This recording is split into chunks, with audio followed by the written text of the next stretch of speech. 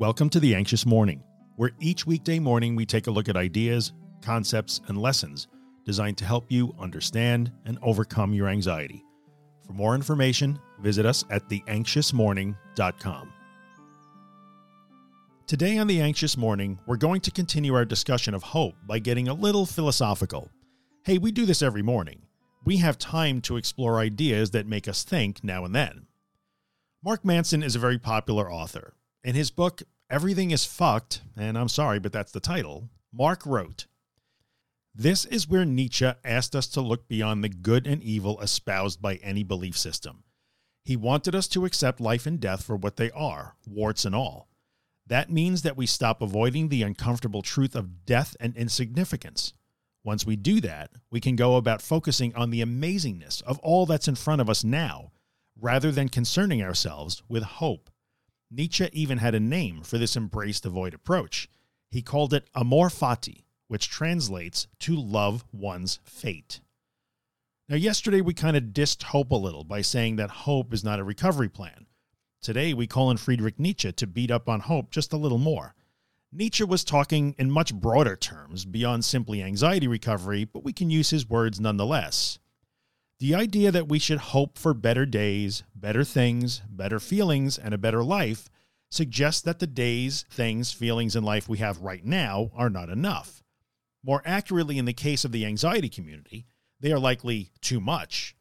As anxiety sufferers, we tend not to hope for more, but for less. We feel overwhelmed by how we feel, and we declare that we cannot handle it.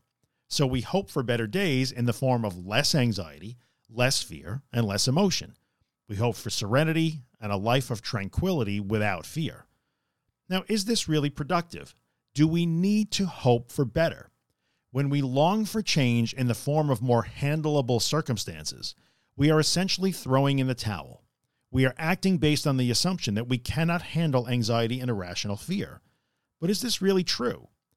When we are fearful of outcomes that do not ever happen based on thoughts that, though strong, only exist in our minds, are we really overmatched?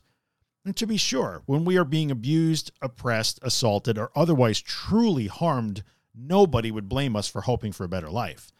But when our perceived enemy lies within, do we need to hope the conflict away? Would it not be more productive on the long term to discover our true strengths and abilities to handle what we have been declaring unhandleable? If you are reading this right now, then it is indisputable that you have in fact handled every anxious, fearful, or distressing situation you have ever been in. You certainly do not like what it feels like when you do that, but you are handling it. Anxiety and fear never truly take you down, yet you declare that they do. You are still standing and always have been. Think about this.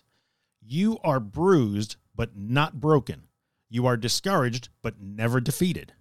Is this a time to wave the white flag and call on hope to transport you to calmer seas?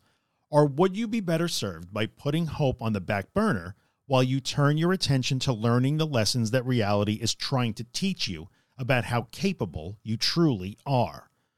I'm not telling you to abandon all hope forever. I'm not that guy. But if nothing else today, I'd like you to really think about why it might be a better idea to stop hoping for a better life and start seeing what you have in front of you already. You do not have a golden palace and unlimited comforts, but what you do have is competency, resilience, and the ability to learn and adapt. I take those over hope any day, but that's just me. What about you? Tomorrow, we'll use a little more modern philosophy to teach us yet another lesson about recovery. If you're enjoying The Anxious Morning and you'd like to get a copy of the podcast delivered into your email inbox every morning, visit theanxiousmorning.email and subscribe to the newsletter. If you're listening on Apple or iTunes, take a second and leave a 5-star rating, maybe write a small review. It really helps me out. And finally, if you find my work useful and you'd like to help keep it free of advertising and sponsorships, you can see all the ways to support the work at theanxioustruth.com/support. Thanks so much.